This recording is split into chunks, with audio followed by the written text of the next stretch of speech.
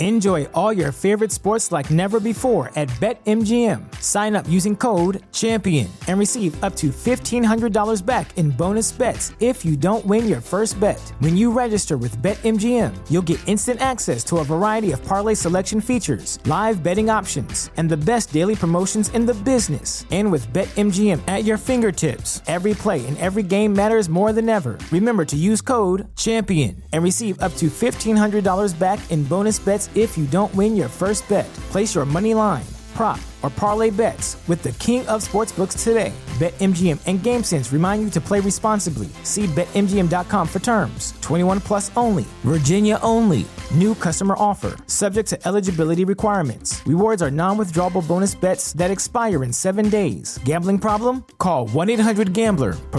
Promotional offer not available in Washington, D.C. The following podcast contains explicit language. Yo, Mars Blackman here with my main man, Michael Jordan. Yo, Mike, what makes you the best player in the universe? Is it the vicious stunts? No, Mars. Is it the haircut? No, Mars. Is it the shoes? No, Mars. Is it the extra long shorts? No, Mars. It's the shoes then, right? Nah. Is it the short socks? No, Mars. Money's gotta be the shoes. Shoes. You sure it's not the shoes? I'm sure, Mars. What about the shoes? No, Mars. Money's gotta be the shoes. Welcome to the Edge of Sports podcast. I'm Dave Zirin. Today, our guest is the most influential person in basketball who never laced up sneakers or coached on a sideline. Former sports marketing executive Sonny Vaccaro, a.k.a. the Soul Man. That's S-O-L-E, Soul Man. Sonny Vaccaro is the guy who connected sneaker money to so-called amateur hoops. He's also the guy who signed Michael Jordan and Nike out of college and Kobe Bryant out of high school. And most importantly, for Edge of Sports folk, a person who has become perhaps the most important spokesperson against the sham amateurism of the NCAA, which he sees as a civil rights issue for college athletes. And this week, I will speak about a remarkable event I moderated last week on a stage with Greg Popovich, coach of the San Antonio Spurs, and Dr. Cornel West in front of 350 San Antonio high school students and most of the Spurs team. I'm going to give you the inside story about that. But first, here he is, the Soul Man, Sonny Vaccaro.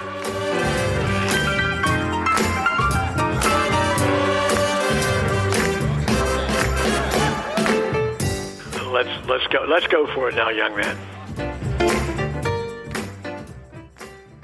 We take it for granted now that big-time NCAA coaches have deals with shoe companies.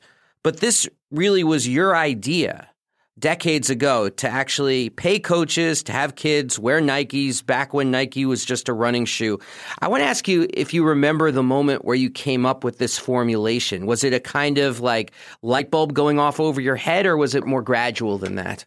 It was not a preconceived idea. I didn't go there with that. I went there with them sending me some shoes and possibly designing some shoes that some kids at my camp I was running in Pittsburgh at that time had come up with in their mind. My coming up with the idea of paying coaches was the second or third thing once I was there. I went out there to show them my designs. I brought them back to Pittsburgh to show them what the Dapper Dan Roundball Classic was with these great high school players, the first All-Star game ever done in the world. Going back to Nike a second time, it come to me that they weren't even involved in basketball. And I got the impression somehow they wanted to get into the basketball business. They did bring me out and they did come to the game. And I said, well, you want to get in basketball, why don't you pay the college coaches? It came out of my mouth like, hey, it's not Tuesday, it's Wednesday, that sort of thing. So it just came out, and as my life pattern followed, things just come out of my mouth, David. So it was not something that I ever thought about until the second I thought about it. Before we go there further, I just got to ask you, one of your ideas was a sandal that doubled as a basketball shoe. Is that correct? Absolutely. A kid from the camp, came over to me one time, and he said, why don't they make tennis shoes so kids can wear everywhere? And the word was tennis shoes for the audience. It was not a basketball shoe because you wear a tennis shoe. That's what the word was to define what basketball shoes later became. I said, what do you mean? He said, well, I don't know. You're involved with basketball. kids like to wear them everywhere. And what he was saying, I think, I cannot take credit for this, and he didn't say it this way, the tennis shoe was worn, and poor kids wore the tennis shoes to school, to church, to play ball in. And basketball wasn't even a sport of nature, especially in Western Pennsylvania. It was all football. And he had a great idea. So it happened like that. And so he said, can you make a shoe, we can wear everywhere? So it wouldn't be like the poor kid's shoe. I hope I explained that, but that's how it happened. Innocently, and the kids wanted something different. The first version of Air something was my Italian shoemaker, who later grew up to be in the Shoemaker Hall of Fame, was a kid who lived in my hometown. His family had been there for years, being shoemakers. And I went to him for designs and cut up. And what he basically did was design some shoes, and he perforated, he cut out sides like air vents on the sides. Now, vision is now. I'm trying to. I'm really trying. And then he cut them out, and then that was it. And then one he made a shoe. You slipped into it like a slipper and used Velcro. That was your shoelaces. That's how Sonny Vaccaro, his Italian shoemaker, and the kid from camp made me even aware that Nike was living. Everything after that happened because of that. The kids wanted something different to wear on the playground, and when they went to the school dance or maybe went to church, that's what it was. It was simple as that. See, that's fascinating to me because it says two things. One, that this idea of the custom-made basketball sneaker, the kicks, the culture of kicks really rose from the bottom up, that it was grassroots, that it came from the kids themselves. That's the first thing that is really striking. The second thing is that you're saying that the first great designs of the modern basketball shoe was done by an Italian cobbler, an industry that effectively does not exist anymore. That's remarkable. That's a very well put phrase there. This was the start of kicks and the designs and fashion. And there was a kid at camp that told me about it. I didn't come up with it. I then progressed into this guru of shoes. And, the funny thing about that title, David, I don't know anything about shoes. I know about marketing or ideas or whatever. But that's how it happened. But you took the synthesis of inner city African-American youth culture and an Italian cobbler's skills. And now it's a multi-billion-dollar multinational industry. That's a remarkable genesis for this. And they can't undo what happened, David. That's the great thing about history. If you got the facts, history changes all the time. All the time. It's an interpretation. But if you have the facts, it's just like, what do we know about the Bible except somebody started scribbling on walls, right? Like the cavemen or whatever. The only history we have as facts are the original people that did it. That's why I'm so adamant about this whole thing with Nike and, and basically my life and the evolution of whatever it was that it helped turn into. You have to accept what is real. This happened. This was not a make-believe. This happened. Yeah, history happened. That's one of my friend's favorite phrases. It says history happened. And so let's get back to that bringing together of the shoe industry, the sneaker industry, and college sports. This has been described as an industry where people profit off of kids and where kids are unpaid marketing vehicles. And I keep thinking about your outspokenness against the NCAA, and that says to me that you agree with that analysis, that that's not right for kids to be unpaid marketing vehicles. And I wanted to ask you if this was something you saw in real time in the 1980s and 90s, or is this something that came to you later as you were looking back over how the industry had mutated over the years?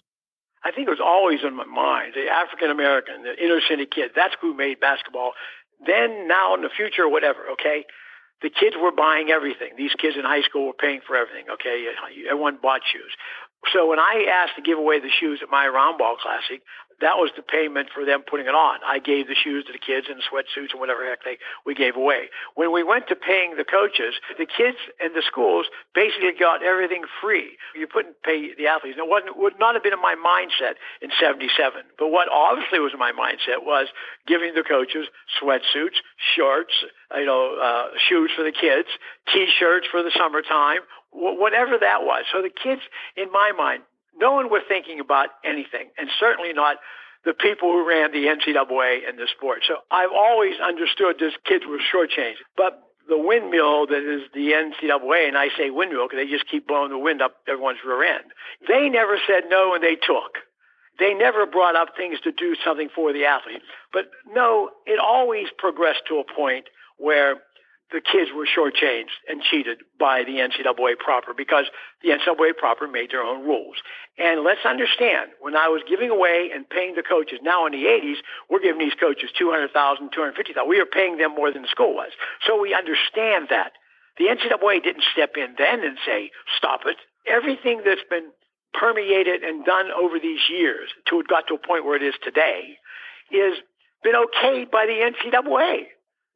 Only they kept all the money. They paid all their coaches. They built their own buildings, their own, gyms and all, off the money, all the endorsements, all the coaches and the players for the athletes wearing the shoes. But David, I'm no martyr. I'm no saint. What I was understanding of who the individual was. It was the kid. Everything that was fought for early, that was decried and beat up then, came to realization by the public that even though some may not want to admit it, that the NCAA is the elephant in the room. Yeah, what you're really talking about, what's changed, is just the idea of exposing the hypocrisy of sham amateurism while people make millions off these kids. It's beyond hypocrisy. It's now shame. The shame of how they gradually get a crumb and they throw it to an athlete. Like now they're going to pay for the parents who go to those football thing next month or whatever. Isn't that nice? I mean, shit, I've been asking for that for 25 years. But the point is, we are now at 2017. There's more money than God created in the world of athletics, and it's all going to one entity. Individuals who run bowl games, individuals who run conferences, individuals who do nothing except monitor the events played by the 16, 17, 18, 19, 20-year-old kids who bring in billions of dollars. And we say, and right now it's such a beautiful time to say this for me on your program, and we say, oh, they're amateurs, and it's all about tethering to education. Education has come further down the crap hole in the system of the NCAA than it's ever been in this life, because there is no education. There's not even a pretense. And when they tell you about the $500,000 in scholarships, that's a pipe dream. The pipe dream is what? The education of the individuals who you promised to, and now they don't even take classes. Now they don't even do all these other egregious things. And what do for when they fire the guy? They don't fire him because he didn't educate you. They fire him because he didn't win games. Mm-hmm.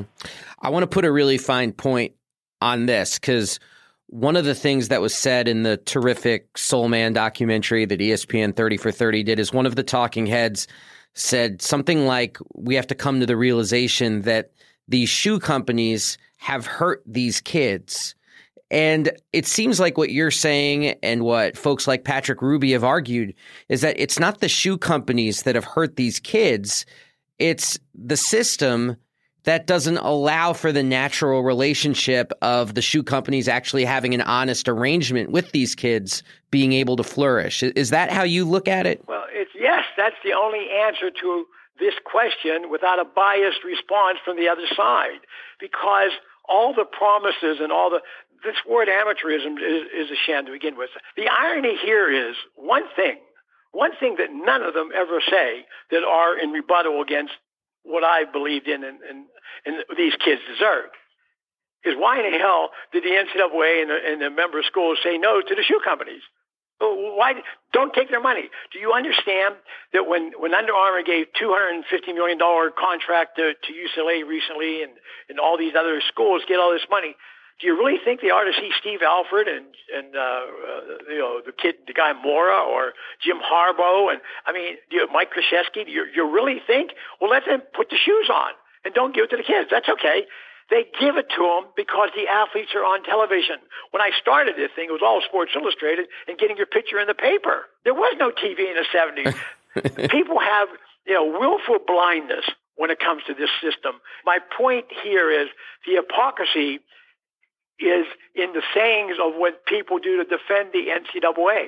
They don't have to take the money. Right. I can't speak for the industry now, but when I was running the show for the three companies, let me just tell you something. we didn't give a damn if giving the players money or do whatever, giving them the shoes, whatever. That's what the rules allowed. Do you really think that the shoe companies would stop supporting the universities while they're still playing in these televised games and all that, and ESPN and CBS would stop televising the games if the kids got money? They'd give the money directly to the kids. They do it already.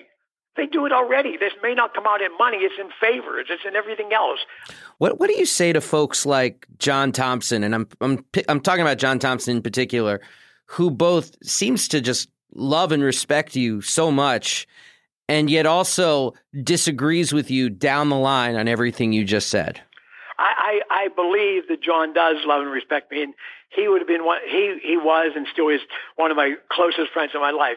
I think John's argument now is the same argument that anybody within the system, and John's in an awkward position because he's also on the board of directors of Nike, but all the coaches like Jimmy Boeheim and Larry Brown and all these guys who were interviewed that don't want to pay the kids.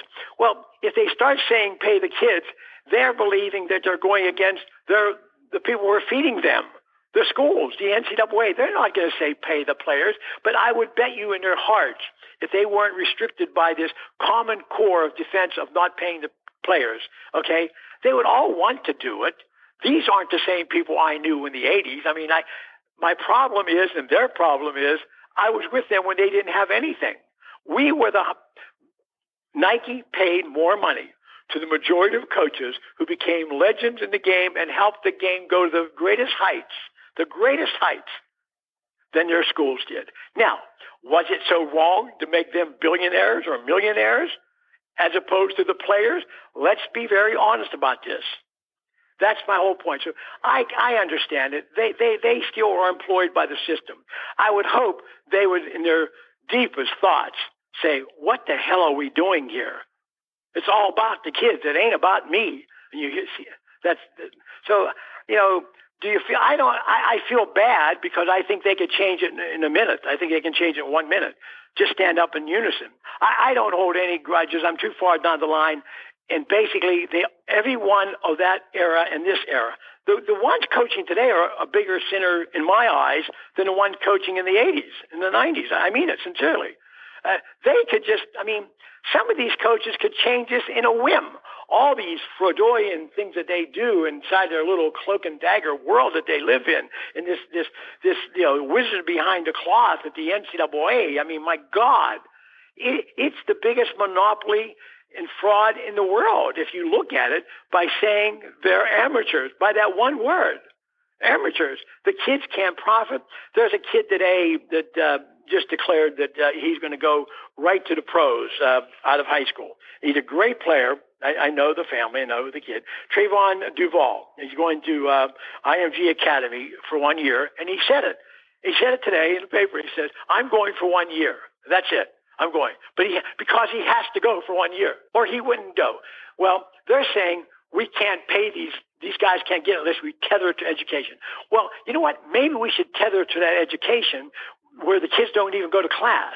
Let's go to North Carolina. They have a good tethering to education. Or let's go to any of these schools that have deprived these people, these individuals, of an education. My God, some of them get degrees, but they never get educated. But the public buys into it. The public is a gullible force. We are all gullible to something. And what we do, we want to see the football games. We do not want to see interruption. Kirk Herbstreit, right? There's this guy that's made $1 billion. Yeah, ESPN and ABC announcer. Okay, and he's talented at what he does. He was a pretty damn good football player. But he went out and made a statement about a year ago that he blames Eddie O'Bannon for not watching the goddamn EA Sports basketball game. Does he or anybody have the right to say what's best for another individual? And how do you signal out? And I bring him out because he said it. I'm not making up stories. How do you do that? Where does it give you the right to say that I can't earn? So just to give folks the background who don't know, Ed O'Bannon, of course, the all-time great college basketball player at UCLA, he sees himself in a video game, EA Sports, a likeness of himself, and he sued. And you reached out to Ed O'Bannon to facilitate that process. I reached out and I quit working, yes, for 8 years, yes. Yes.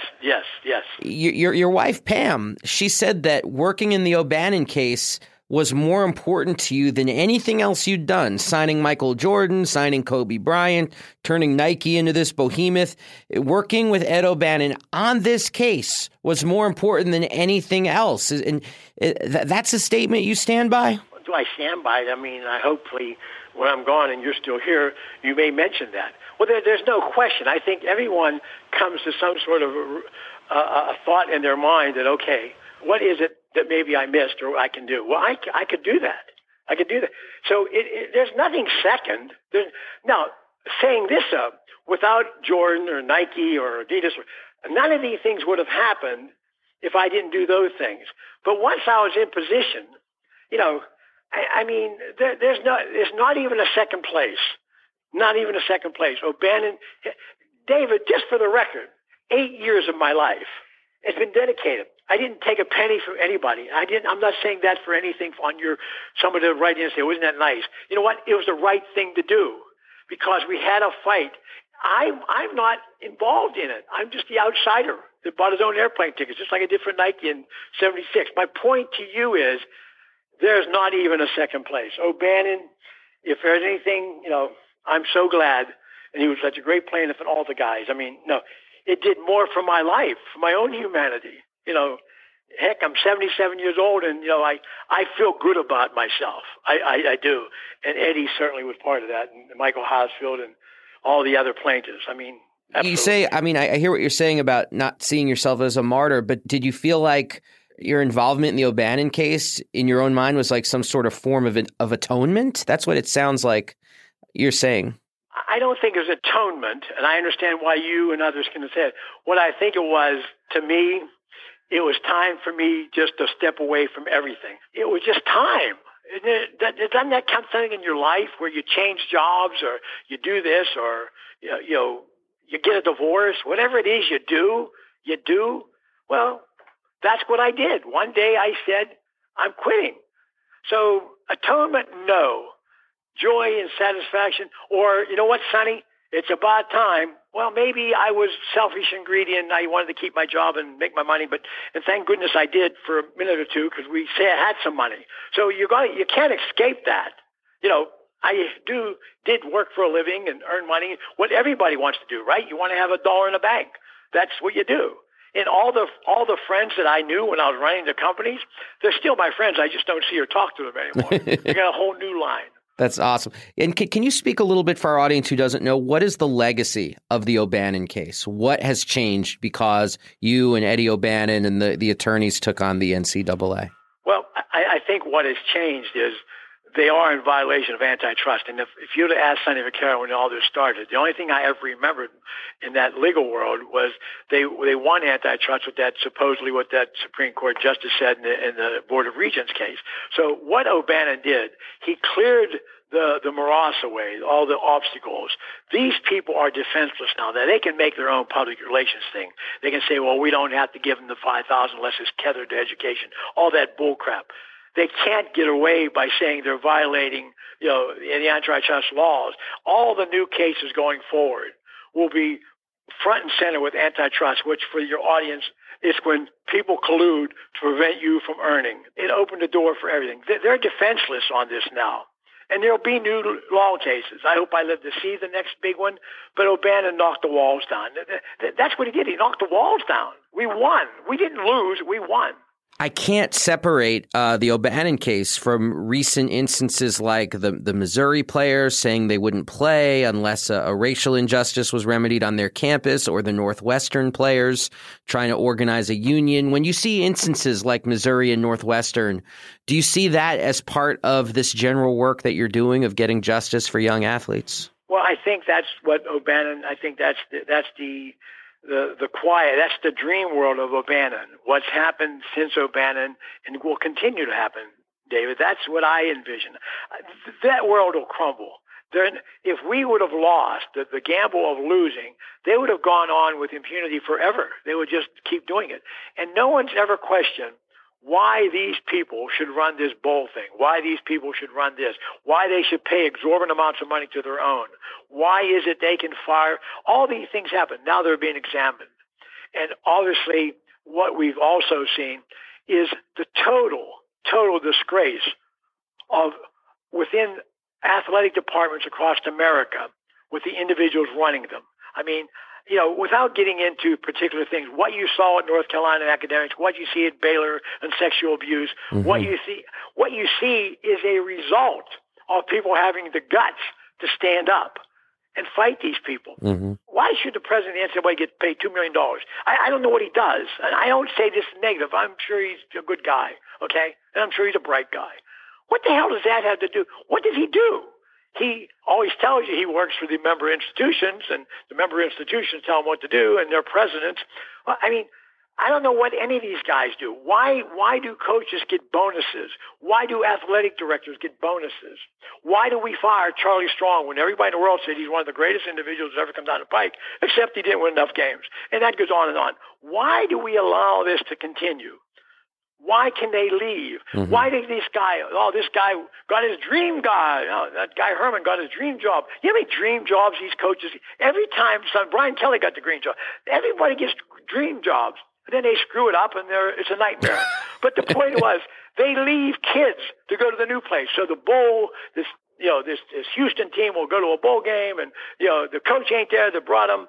They can't go anywhere. These kids are stuck. The whole system is sick. It's a sick system. So when you ask me about some of the old-time guys, some of my friends, and I do consider them friends, and John's one of the people in my life, there's 4 or 5 guys like that, that were part of that original group that I have a bond with all my life. But my point is, we don't always agree, and it's easier for them to disagree with me now than it was 20, 30 years ago. Much easier. Oh, I would think it would be tougher for them to disagree with you because so much of what they're employed. So much of what you've said, though, has come to pass. Like it's almost like you were pointing at a little alligator that was getting flushed down the toilet, and now it's someone might argue with you that that's dangerous, but now that alligator is this monster marauding the streets. It's a lot harder to argue with you that you were wrong about the alligator in the toilet. And that's a good analogy. I never heard that, the toilet and the alligator. But I'm saying to you is the argument on my behalf has come a billion miles. And I think sometimes when I sit back and just my wife, when we talk about this stuff here, David, is a sense that that I think a lot of people are aware of the alligator, and I think that's what you're alluding to. What happened was the alligator was submerged and whatever. Now the alligator, in my mind, is going to win. We won because they're out. O'Bannon is out. The flaws of the NCAA. How do you keep hanging on? How do you keep justifying everything if it's not for your own selfish good? They give themselves raises. They have the ability to come and go as they please, and they wipe it under the rug, and they just say it. Well, it's a mistake. A mistake at whose expense? Never the schools. Right. Never the schools. Never the coaches. Never the coach. It's the athletes. It's the athletes. That's the whole problem with the sport, and it's run by people who are self-serving. They're very self-serving. They protect themselves. And that's why in a very pleasant moment of my life when I can reflect on my life, when you say, did I have had redemption, or did I see, the rainbow and say, oh, I'm going to do this? You know what's funny to me? They've been fighting me since the 70s. The NCAA, starting with Tarkanian, going through all the things. Everything I did, they rebelled against. The trick to this whole story, I'm still living. I'm probably the only guy that goes back to Walter Byers' original. I was involved with Byers when all that, when they protected UCLA. Yeah, Walter Byers, who headed the NCAA for, I think, about 35 years, from the early 50s to 89, yeah. Yes, he actually said in his book when he found Jesus all of a sudden. He wrote a book about all the wrongs he did, but he forgot all the wrongs he did hurt thousands of kids. He took away the 4-year scholarship. He called it the student athlete. They said, use the word student athlete. It's a trick. There's no student anything in the whole goddamn university other than athlete, student athlete. They're just students, I guess. There's no student, historian or gardener. Special category. They put every word in there. Interesting. But I'm still alive. It gives me grace to be doing programs like this and to tell the story, because the story is sticking. The the story is sticking. No, and that's really got to be the most satisfying part for you, that you're not a voice in the wilderness talking about this, but you're helping to create a new accepted paradigm of what the problem is with the NCAA. And that's got to feel incredibly good. Most people don't get to experience that in their life. I got to ask you this, though, before we stop, and thank you so much for your time. It's a basic question, and I know you've been asked it before, but looking back at your incredible career with all of its ups and downs and high points and financial success, but then social justice success, what do you want your legacy to be? Whatever you think it is, you being the public. I can't tell you what to do. What I think every individual wants to do in their life, David, is do things that they're comfortable with and they feel good about. I feel good about my life. There's no question about that. I wouldn't have it any other way. But I can't, my legacy is whatever is interpreted by the outside world. That you're the one that writes the epitaph, not me. Sonny Vaccaro, thank you so much for joining us here on the Edge of Sports podcast. Hopefully we can do this again. I hope so too. And I got to ask you, Sonny, before you go, what's your music, man? What kind of music do you listen to when you are feeling really good? I think I'd go more to New York and go to Frankie Lyman and the Teenagers and Dion and the Belmonts and. He is the Wanderer, Sonny Vaccaro. No. That's it. Okay, the Wanderer. The Wanderer. Thanks so much, Sonny. Okay. Great Bye. time. Bye-bye. I'm the type of guy that likes to roam around. I'm never in one place. I roam from town to town. And when I find myself falling for some girl, yeah, I hop right in that car of mine. I drive around the world. Yeah, I'm a wanderer. Yeah, a wanderer. I roam around. Let it go. That was Sonny Vaccaro. To learn more about this man's rather remarkable life, check out the ESPN 30 for 30 Soul Man. It is absolutely worth your time. And now, some choice words about an event I did last week in San Antonio. San Antonio Spurs head coach Greg Popovich is perhaps the most respected figure in basketball, if not the sports world. I don't think that's an exaggeration at all. Dr. Cornel West is a Harvard professor, author, and rabble-rouser who really stands as one of the most influential human rights figures of his generation, not to mention one of the most polarizing figures of his generation. They are both icons, and yet they're not necessarily two people we put in the same sentence.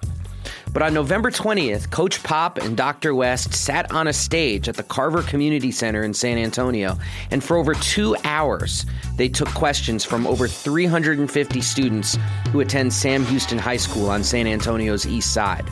Also in the audience was most of the Spurs team and invitees from the broader community. And somehow I was the moderator of this event. And yes, it was as unforgettable as it sounds. And no, we do not have sound from the event, but I want to describe it to you here today.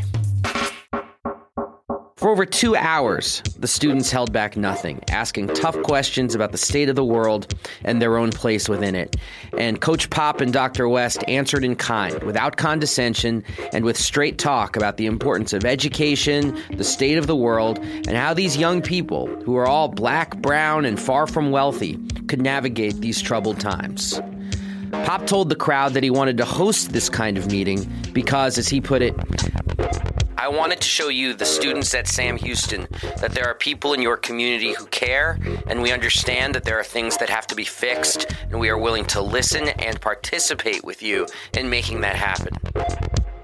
As for Cornel West, he said he was there because of Coach Popovich. He said, "This brother right here has been at it for decades, dedicated to integrity, honesty, and decency. What comes to mind when you hear that name, San Antonio Spurs? Excellence, teamwork, a team that is able to allow each player to accept the gifts that they have so that something bigger than the individuals will manifest on the court. That's serious. That ain't just about money. That ain't just about a trophy. That's about what kind of human being you want to be in this short life."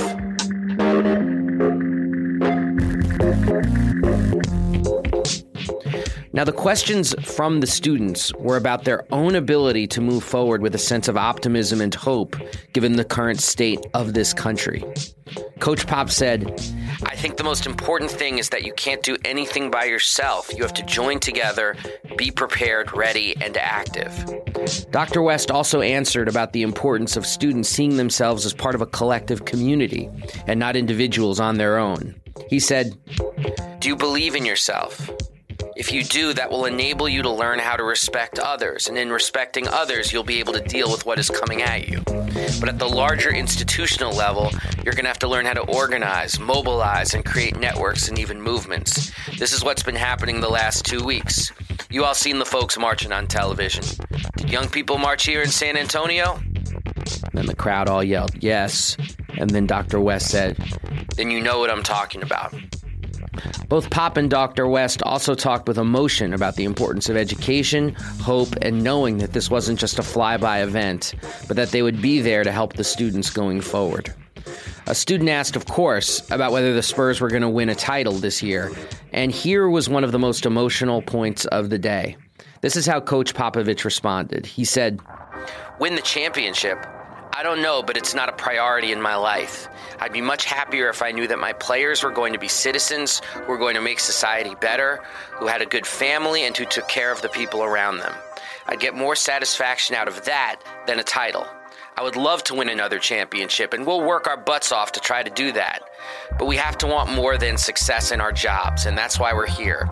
We're here so you'll understand that you can overcome obstacles by being prepared, by educating the hell out of yourself, and by becoming respectful, disciplined people in this world. If you do that, you can fight anything. And when you add the fact that if you join with each other and you believe in yourself and each other, that's what matters. That's what we want to relay to you all. We believe that about you, or we wouldn't be here." Dr. West seemed stunned by Coach Pop's words and even had a catch in his throat when he said right afterwards, "This is what makes Brother Popovich not just a great coach, but a great human being. There are not many coaches that would say what he just said. He wants to win a championship, but as a human being, he wants to make sure that all young people live lives that matter. That's what it means to be a great person, not just a great basketball player or coach. That's true for your teacher. That's true for the old folks who are sitting around here, no matter how much money they have or what their position is and so forth. It depends on what kind of human being they are. Are they choosing integrity, honesty, and decency, or are they choosing trickery? That's fundamental." Most importantly, what I felt like I saw in San Antonio was the shape of things to come. Hundreds of engaged young people seeking ideas for not letting this current political moment define the limits of their future. Cornel West put it in a way that the audience, or at least me, will never forget. Speaking about our spiritually adrift celebrity culture, he said, "There's a difference between a peacock and an eagle. A peacock walks around and says, 'Look at me, I'm part of a spectacle.' A peacock struts because he cannot fly. Eagles fly high with nobility. They look concerned with folks who are downtrodden. We need more examples of eagles, and those examples are becoming more and more apparent, especially from the young generation. That's why I salute you." But the last words belong to Coach Pop, who said, "Hopefully you all believe in your soul. There are many people who care about you, love you, and know that you have tremendous value. Don't let anybody take that away from you, because the more you believe that about yourselves, the more you can handle whatever comes your way." After this event took place, a very prominent basketball writer for ESPN got in touch with me after I tweeted a photo of all of us on stage, and he asked me, how did the organizers of this event, quote unquote, get Pop to do it? The answer is that no one got Pop to do it. This was his idea. He made this happen in the middle of the season, and the Spurs organization backed him to the hilt. That's the part of this story that really matters. We can all be change makers, no matter our age, no matter where we work, and no matter who we are. We can all be people who take a stand and say that the way things aren't necessarily the way things have to be.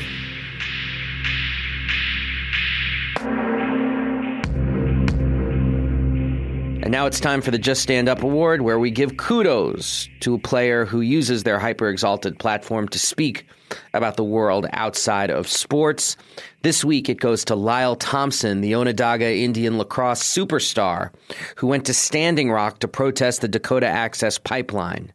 Now, Matt White from Chapel Hill, who writes for Lacrosse Magazine, emailed me the following background about Lyle Thompson, and I want to read it to you all because it's really quite astounding. He wrote to me, Lyle Thompson, who left the University of Albany in 2015, is the first and only back-to-back Tewaaraton Trophy winner. That's the lacrosse Heisman, named for the Mohawk word for the game, as the top scorer in NCAA lacrosse history, and now plays professionally. He is among the most well-known active Native athletes in the United States, particularly among young Native Americans, even among tribes that are not historically associated with the sport. He sits at an uncomfortable apex of the sport, which for decades has been the preserve of New England prep school culture, but which also remains at the center of tribal customs in many New England tribes, particularly among the Iroquois nations, which invented the game before the arrival of whites in North America. Since leaving Albany, he has led the Onondaga national team to a third-place finish at the Lacrosse World Championships and speaks out frequently on Native issues. He drew online fire for posting against the Cleveland Indians mascot during the World Series, end quote. That's Lyle Thompson. He gets the Just Stand Up Award this week. And I also want to give a special shout out to Lyle Thompson's coach, Steve Marr, who's a white dude who has turned his program at Albany into a showcase for Onondaga players. 8 are on the team this year, and Coach Marr has thrown himself into many tribal issues. And as Matt White told me, it was Steve Marr who drove with Thompson to Standing Rock. So big shout out to Lyle Thompson, big shout out to Steve Marr, and big shout out to my 8-year-old son, Jake, who was out there in front of the Justice Department this weekend with a sign calling for justice for the people of Standing Rock, no to the DAPL pipeline, and saying loudly and proudly that water is a human right. Good job, Jake.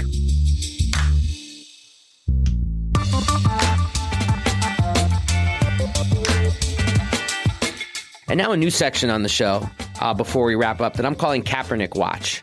Because every week it seems like Colin Kaepernick is involved in some way, shape, or form at the intersection of sports and politics. And I just can't give him the Just Stand Up Award every single damn week.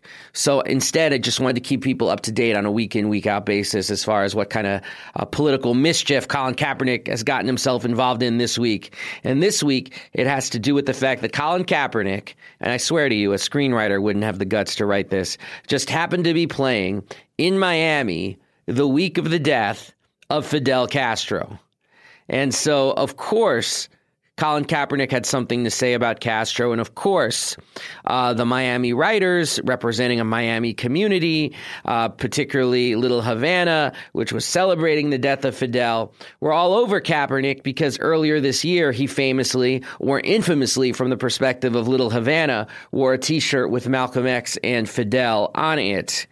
And so Colin Kaepernick was actually asked after a game where he played terrifically against the Dolphins. The Dolphins won by a touchdown. Kaepernick threw for 3 touchdowns. He rushed for over 100 yards. Really his best game since he's been a starter. But afterwards, he was there to talk about Fidel. And this is what some of us love and what others, I guess, hate about Kaepernick is that he does not care about the moment. If you're going to ask him about politics, he's going to respond. And so Kaepernick was asked about being a Fidel apologist. And this is what he said. He said, I agree with the investment in education that Cuba underwent. I also agree with the investment in free universal health care, as well as the involvement with Castro in helping end apartheid in South Africa. I would hope that everyone believes those things are good things. Trying to push the false narrative that I was a supporter of the oppressive things that he did is just not true, end quote. And you see, this is what Colin Kaepernick was trying to do. He was trying to bring a little nuance to the very unnuanced conversation about the death of Fidel Castro at age 90. So thank you, Colin Kaepernick, for that. As always, you have an open spot if you ever want to come on this show. But until that takes place, we will continue with the Kaepernick Watch and continue to chronicle your journey throughout this year of being a political athlete in uncertain times. That's all we have for this week on the Edge of Sports podcast. If you want to contact me, Dave Zirin, you can do so at edgeofsports@slate.com or on Twitter at Edge of Sports. Please rate the podcast on iTunes. Please give it a rating. All of that stuff helps a great deal in terms of visibility. We're trying to get the word out there, and we'll do it one person at a time. I really want to thank Efim Shapiro, thank Ryan Wallerson, thank David Tigaboo for production on this week's show. Big shout out to my producer, Dan Bloom, who is out of town celebrating some wonderful personal news that I'll share next week with his okay. But big shout out to Dan Bloom. We miss you this week, but very proud of you, my man. That's all I got to say. I'm Dave Zirin. We are out of here. Stay frosty, people. Peace.